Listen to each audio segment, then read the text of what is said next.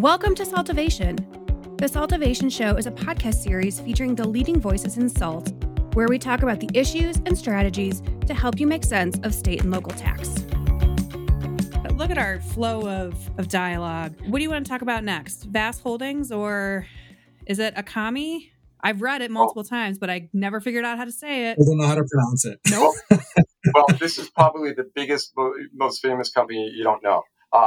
It's called Akamai. Okay. Akamai. Which, oh boy, it means it's a Hawaiian word. It's also a fish, but oh gosh, they're going to get, my favorite clients are going to get so mad at me. We were putting the emphasis on the wrong syllable. What's that? Say that again now. The emphasis was on the wrong syllable. Well, I'm trying to remember what the word actually means. But anyway, that's not important. Akamai, we'll do that since we're into the pronunciation. We can go beyond that. Because it's another tax and technology issue. And this one was tried and decided at the trial level, the Appellate Tax Board. Commissioner of Revenue lost the case, but also involved in the case were some cities and towns because it affected local property taxes too. And they appealed, and those appeals were eventually dropped. So it didn't have to go up to the highest court. But what's important about Akamai, all right, is Akamai, the reason they're important is because most big users of the internet, businesses, we're talking about media companies, right? You know, any website, lots of traffic, banking. In order to make transactions or interactions on the website happen faster, they really need not just the internet to work its magic, but something called a content delivery network. And that's what Akamai is. And Akamai is the largest ones of those. And so Akamai's customers can use software to manage and control their communications and their website activity and what messages go where and who sees what website and what language and all this other things. The other part of this, and the bigger part of it is, I learned all this, so I feel like I have to talk a little bit about it. But it's very complex. But I had to learn how the internet works and then what Akamai's place in it is. But they have servers in a lot of different places, and those servers can cache your website content, so users nearby can access it quickly, and then you can manage and control the caches through the software. Okay, here's the question in this case: is Akamai selling software, or is it selling not software? Is it services or something else? If it's software, they get to be a manufacturer in Massachusetts.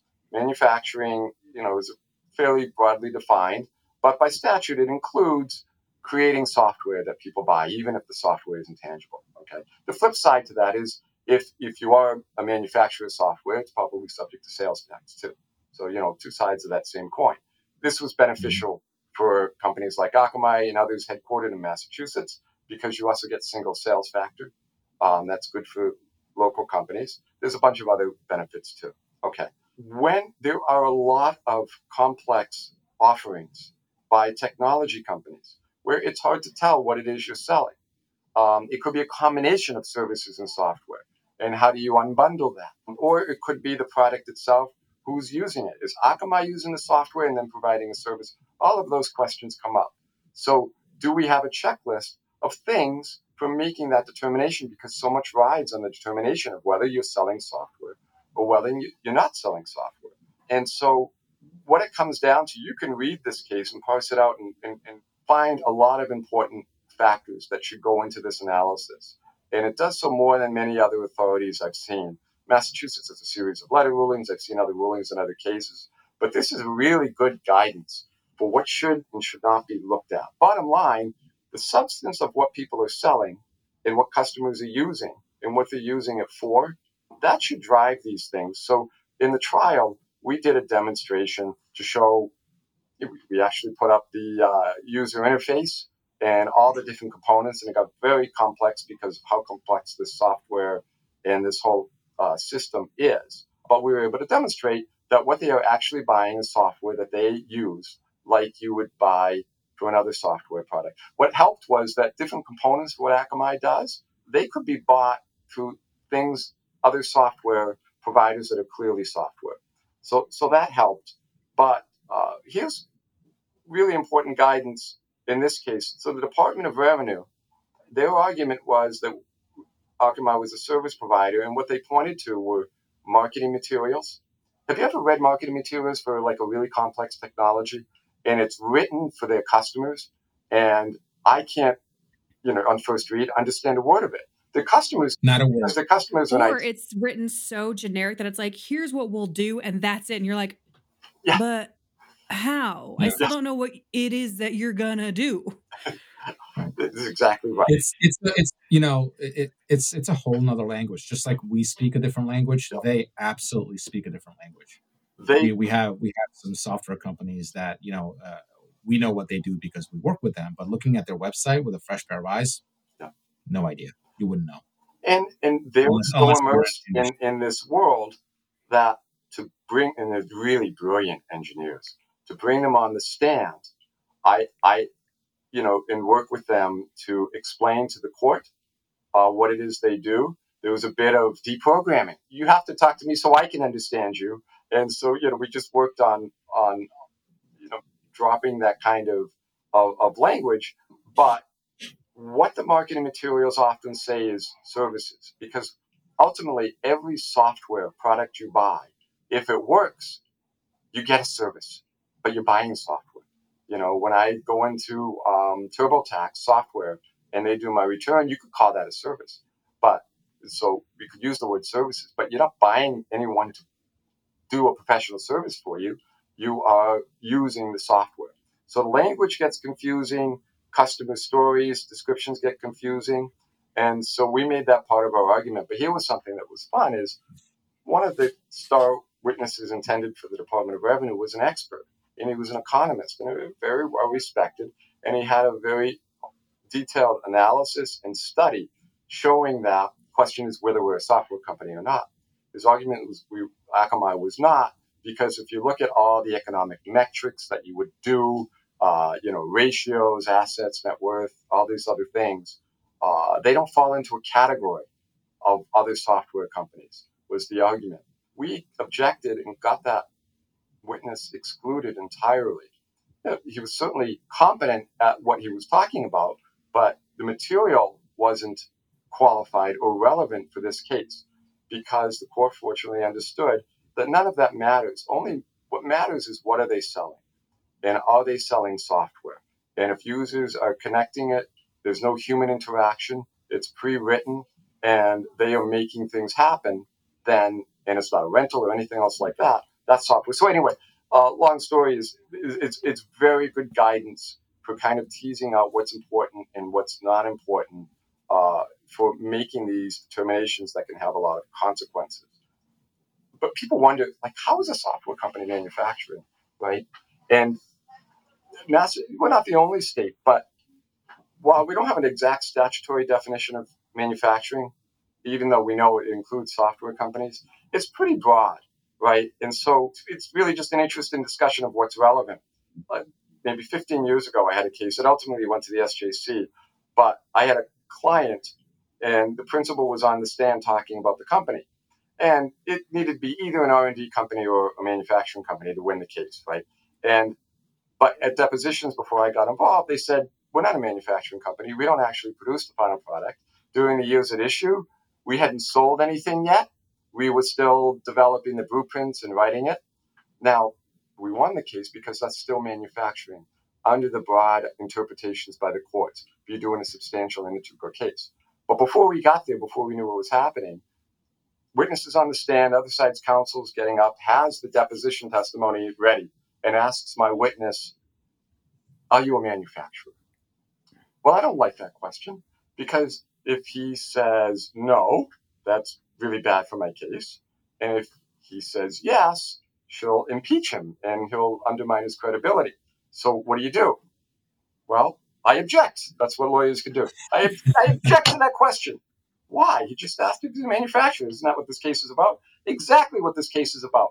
And the questions are relevant. What he thinks is manufacturing has no bearing on this case. Judge, Your Honor, it's up to you to take all the facts of what the company was doing and make that decision under the law. But question of law. we can't operate with this Dickensian notion of manufacturing and get his opinion on that because that's misleading. Anyway, the other attorney got red in the face because they had so much writing on that. But the objection was sustained. So that was one of my favorite, successful objections. My favorite objection of all time, by the way, not that you asked, the TV. I have two favorite TV or movie courtroom moments. My favorite objection is in the movie Liar Liar with Jim Carrey, where he can only tell the truth and something's going bad for his case, and he stands up in his Jim Carrey way. Your Honor, I object. Why? Because it's devastating to my case. It's the most honest objection. Yeah.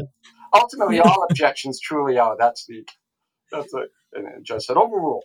Good call. That was my favorite objection. But I enjoyed the interaction of getting what seemed like the most straightforward, on-point question ruled to be irrelevant. So that's kind of a manufacturing backstory on Akamai.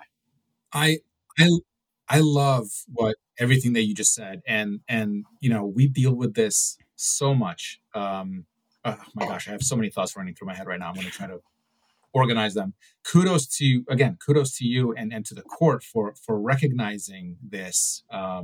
There's so much discussion in sales tax on substance versus form versus substance, and sales tax historically has been a form over substance type of tax, right? And now that we're seeing some of these substantive issues raised and discussed and cases decided on substance, it's just unbelievably refreshing. We see it all the time, specifically in audit defense, where, we want to see the MSA, defending a software company in an audit. We want to see the MSA. And then the auditor throws that same MSA back in your face and says, oh, look at the word services plastered all over this thing. I'm like, so what? So what? It doesn't matter. That's right. You're letting form control the substance. It's almost like a game of gotcha. I get that you're selling software, but you said service. We'll stick to that. And in technology, that comes from a total misunderstanding of how those terms are used within the industry. So that became part of the testimony on our side, our direct side. Is what language do you use? What do you think this means? Not for truth of the matter asserted, but just to explain that when you say these things, they aren't tax, oriented explanations. They're just how you speak in a different world. Doesn't translate to our world. Yeah. Well, and kind of what was interesting is that, right, Akamai was specifically referenced, and it was the title of a TIR put out by the department.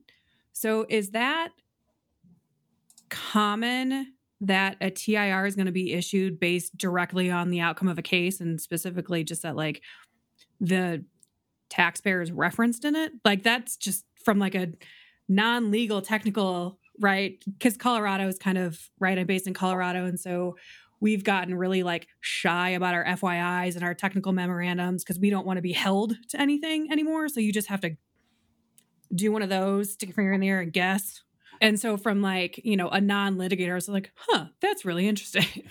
I don't know if Massachusetts is alone in this, but it is, I think, even statutorily required that a TIR, technical information, be released when there is a court decision that will affect taxing policy. And so it is common. We expect that sometimes it take a long time to do it. They did issue a TIR after Akamai. I think they did one after the Oracle case, and they did one after the Reagan case. And, worst case scenario, it's an opportunity for the department to say, we see this case, but we won't follow it. That would be trouble.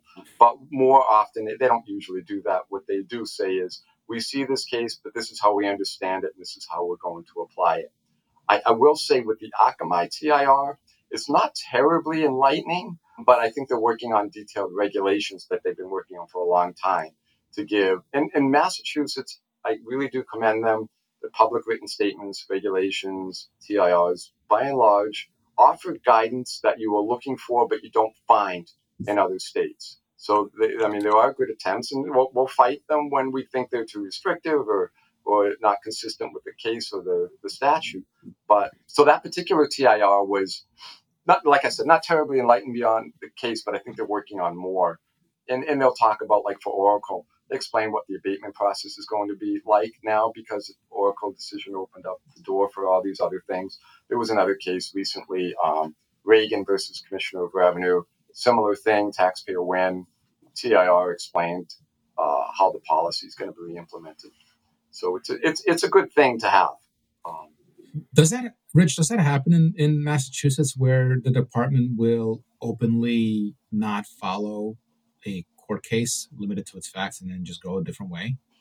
So no, not often. And I do think it happened once many years ago, and I cannot recall it, but I don't expect that. If the department they won't issue a TIR before all the appeals are completed, right? They'll wait till all that is done. So it's not something I expect to happen. I can think there was an instance of it. Now, with the VAS Holdings case, there was a TIR. And most of that TIR was to say, okay, here's what the VAS Holdings case said. And here are about a half dozen or more instances where it won't apply to these facts, to each one of these one by one, to your benefit. So they carve out a lot of exceptions so people don't attempt to think it means more than it does. And for like 80% of those, that was perfectly appropriate in that case, in that TIR. But maybe should we talk about that case a little bit as well? Yeah, that was kind of the last kind of big case on our list that we were going to talk about today. So let's do it. Okay. So let's get into VAS Holdings. This is a fascinating case to talk about. Oracle was ours. U.S. Auto was not. And VAS Holdings was not our case either, but we played a role in it. In that we filed an amicus brief. And I worked on that on behalf of the ACTC. And that one of the arguments in that case, in that brief, ended up driving the decision. It hadn't been raised anywhere else. But just for background, you had a non-Massachusetts entity, a holding company, and it was owned by a non-resident of Massachusetts, was an S corp, and it sold its interests in an LLC. And that LLC had operations in Massachusetts. And the question is, can Massachusetts tax the holding company, which I think was domiciled in Florida, or its owner, right, on the gain from the sale, because the underlying entity was in Massachusetts? Now, the backdrop is, right, long-standing policy that wasn't routinely questioned at all since, 20 years or so. If you own an interest in a flow-through entity, like an LLC or partnership or something like that, because of the nature of flow-through entities, the gain can be taxed if the underlying business that you're selling was operating in Massachusetts, without regard to unitariness or connection, just period. And there's a different rule for corporations, okay? Because the stock ownership is just a different kind of intangible. You don't have the flow-through nature. Everyone just kind of understood that, period. But this case comes up and said, wait a minute. There was no unitariness. There was no connection, no interconnectivity between the owner of the intangible interests, which is the LLC interest, and the underlying company. And because of this unitary business principle concept, you can't tax the seller on the sale. If the seller was unitary with the company operating in Massachusetts, then you can apportion that gain. And an apportionable amount of that gain can be subject to tax in Massachusetts. So that was the question. And so the primary question, it went to the Supreme Judicial Court, and the parties had stipulated that the buyer, the parent, and the LLC, they stipulated they were not unitary. And they also kind of stipulated that this is just a constitutional question that the statute would otherwise allow Massachusetts to tax its entity. All right. And so the focus of the arguments were, does the unitary business principle apply? And that's kind of a head scratcher. How can it not apply? We've got U.S. Supreme Court case after case, ASARCO, Allied Signal, Midwest Baco, many others that the unitary business principle is the linchpin of apportionability. What does that mean? That means if you aren't connected, if you don't have a unitary connection, and you sell an interest, which is an intangible, the ownership interest, you can't be brought into the state where the underlying company is doing business because there's no connection. There's a break. So there's no linchpin, right? What was argued here was, okay, so what? We don't have unitariness, but the Constitution still allows it. The argument was unitary isn't the only way to make that connection. We can do this connection by something called investee apportionment. Well, investee apportionment means that if the underlying company whose interest was sold and was doing business in Massachusetts, that's enough. The investee, can apportion, and owner is taxable on that amount. That is, to me, a just simple, plain end run around the idea of the connectivity and the principle we need it. Because we know the underlying company is doing business in Massachusetts, and it'll be taxed if one of those assets got sold or what have you. But the owner, we're only looking at the owner. We're only looking at the owner, which is a person or a company, and all it had was an investment. That's what non-unitary means. It had an investment interest. So stock in IBM, it wouldn't be taxed everywhere IBM's doing it. Now, I will say that the MTC filed an amicus brief that I thought had some logic to it. It just wasn't applied right. The idea that investee apportionment should simply supplant unitary business principle and you can just do an end run around it, I just can't. It doesn't make any sense to me, and I just can't see it being applied.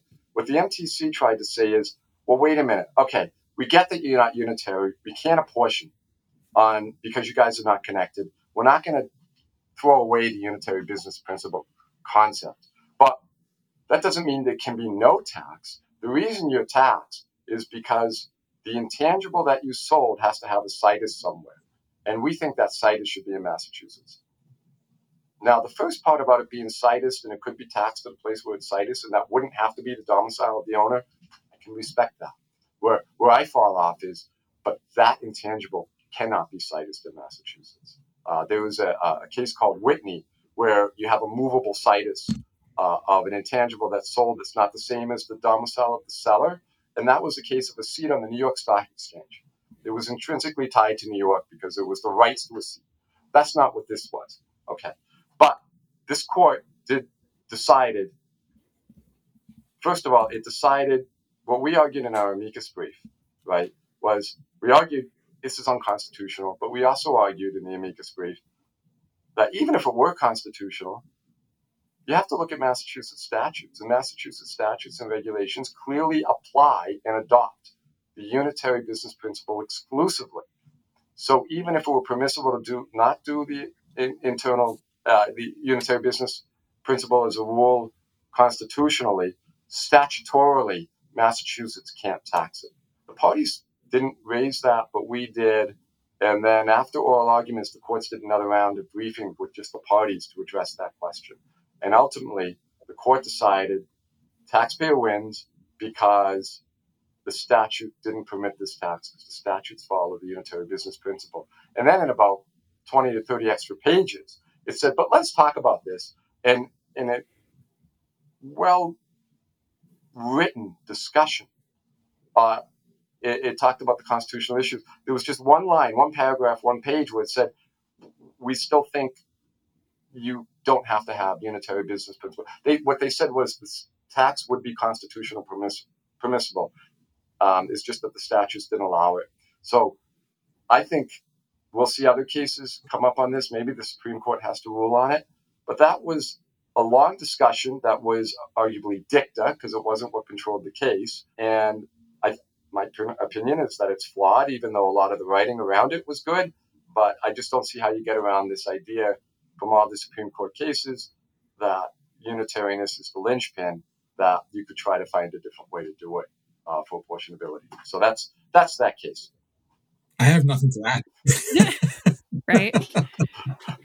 Thank you for indulging my rambling about it. Well, and didn't they discuss when the taxpayer was filing the returns that they float up apportionment factors? And so that kind of alludes to like unitary versus like a direct allocation of like non-business, right? Because from a super basic level, when you're thinking about pass-through entities, right? If you're unitary, you flow through factors. And if you're non-unitary, it's kind of, I hate to use the word non-business, but it's directly allocable, right? Yeah. You take whatever on your K1 and plunk it on your return. Yes. Some states you are kind of forced one way or another, but didn't they kind of look at the way that the taxpayer had been filing the returns as part of a discussion in that case? Yeah, they did. I mean, and so one of the important concepts here that I didn't get into because I ran out of time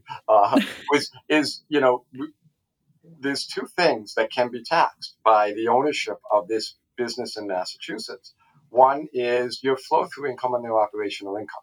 There was no question they had nexus by virtue of owning a flow-through entity. By owning this business, they're deemed to be doing the operations of that company. So all of the operational income and apportionment factors are taxable every year to the owner. But that's one thing. That's operations. Tax on operations. That's one thing. That's not the tax that was issued here, because that's a tax on the operations of the operating company in Massachusetts. Who pays that tax? The owner by flow through. No question. But this case involves something very different. We are not doing the sale of the parent's ownership interests is the sale of his investment, like me selling GM stock that I bought on the stock exchange. What I am doing has nothing to do with what's happening in Massachusetts. So it's a completely separate analysis, and it's important to be looked at that way. When is it not a separate analysis? It's not a separate analysis when they're unitary. If they're unitary, then you really have to consider them together. And the operations and the taxability on the gain of the sale of that ownership interest, that's what the Supreme Court says. But they also say that when you're not unitary, I'm a guy or I'm a corporation, I'm just selling an investment, an intangible. And that's how you look for taxability. So looking at the returns wasn't on taxability of the operational income wasn't guidance for the answer in this question. Yes, it means they had nexus. Yes, that means that they were deemed to be doing business in Massachusetts, but we're not asking a nexus question. Right. And so as we wrap up, and thank you for, just the discussion and the background and even kind of like firsthand experience, right? Because you were part of these cases, which is really great, right? Alex is a lawyer, and so he, has that legal mind, but we don't litigate, right? So it's always, for me, and I'm a CPA, not an attorney, and there's a back joke which is why Alex is smirking, but just love hearing the litigation stories and like the background to that, because that's the piece that you also don't get to read on paper per se. So we really appreciate that insight. And so kind of as we wrap up, if you could provide kind of our listeners with a soundbite of advice, not legal advice, can't hold them to it, right? Regarding state and local tax based on your experience, what would you say, or what would you focus on? So your state departments of revenue may instruct you as to how the tax applies, and there may be long accepted policies of whether the tax applies or how much tax applies or how it's apportioned. And that just doesn't mean it's correct. The fact that you're instructed by the Department of Revenue and the fact that it's kind of seems to be universally accepted as long-standing policy, I mean, what I'm finding out is that might not be absolutely correct. And I say that just because of recent examples in Massachusetts with, Oracle and the Reagan case, and there's a new case coming out involving State Street and research credits that really, flip on their heads something that people just generally consider to be true, and it's taxpayer favorable. So that doesn't mean you should challenge every policy. Probably most of them are right. So get a good advisor to know the difference between those tax rules that you don't like that really shouldn't be challenged, and those that might have some grounds for looking further. As a parent of little kids, all I can think of is just like, man, but I'm always right. So I guess I'm a Department of Revenue where I can be. It might be what I say, but it's not always right. When you're talking to your kids, that's how you should do it, and it's very easy to do that. Well, it doesn't get easy; it gets harder when they get older. But then when you're talking to somebody else, you can't take the same tone, right? So, I mean, I have clients that may not be, the most sophisticated, might be a domicile client, and they are instructed by the auditor that this means you can't be considered a non-resident. You gave the charity, you did this other thing. And, they can get pushed around a little bit, right? But if you bring someone in who they know they can't say the same things with the same confidence, they will pull back. So sometimes they'll do it. They'll have the same bluster for things that I think are questionable. And I guess the message, the soundbite is not everything you are told is necessarily correct and unchallengeable. And it may be hard to know the difference as to whether, it's right or not. And you definitely want guidance. We don't want someone to challenge everything. I don't want clients that want to challenge things that I don't think are right. But, the recent cases in the SJC tell us that, at least in Massachusetts, that, they're very smart and they're willing to take a good, fresh look without being overly deferential to the position and application of the Department of Revenue. They will look at the statutes, they will look at the policy, and they'll give a fresh look. And I think that's encouraging. The pendulum has swung the other way for many, many years. I remember being at a panel and 2 cases were discussed. And in one case, the court decided, this was the Supreme District Court saying, we know that the tax here doesn't seem to fit quite within the language of this constitutional amendment, but we think it was intended. It doesn't fit within, but we're going to take a broad reading of it. So taxpayer loses. And in another case, the Appellate Tax Board said, the exemption that the taxpayer wants to use is narrowly, we got to take maybe intended to apply to this situation, but statutory construction, strictly construed tells us we can't apply it. So we got one case doing a broad interpretation, another case doing a really narrow interpretation. And I said, the chief of litigation for DOR was on the panel. I said, I can't understand how to reconcile these 2 cases. The only thing they have in common is the taxpayer lost both of them. And he said, yeah, that's good.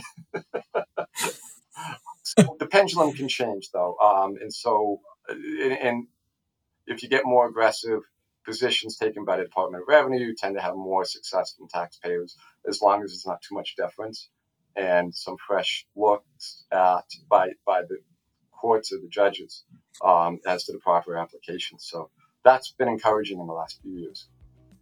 The pendulum keeps swinging. Well, Rich, thank you so much. We really appreciate your time and your expertise and your friendship as a friend of the firm. And this has been another episode of Saltivation. Till next time. Thanks very much. Bye. This podcast is for educational purposes only and is not intended, nor should it be relied upon as legal, tax, accounting, or investment advice. You should consult with a competent professional to discuss specifics of your situation and the applicability of the information presented.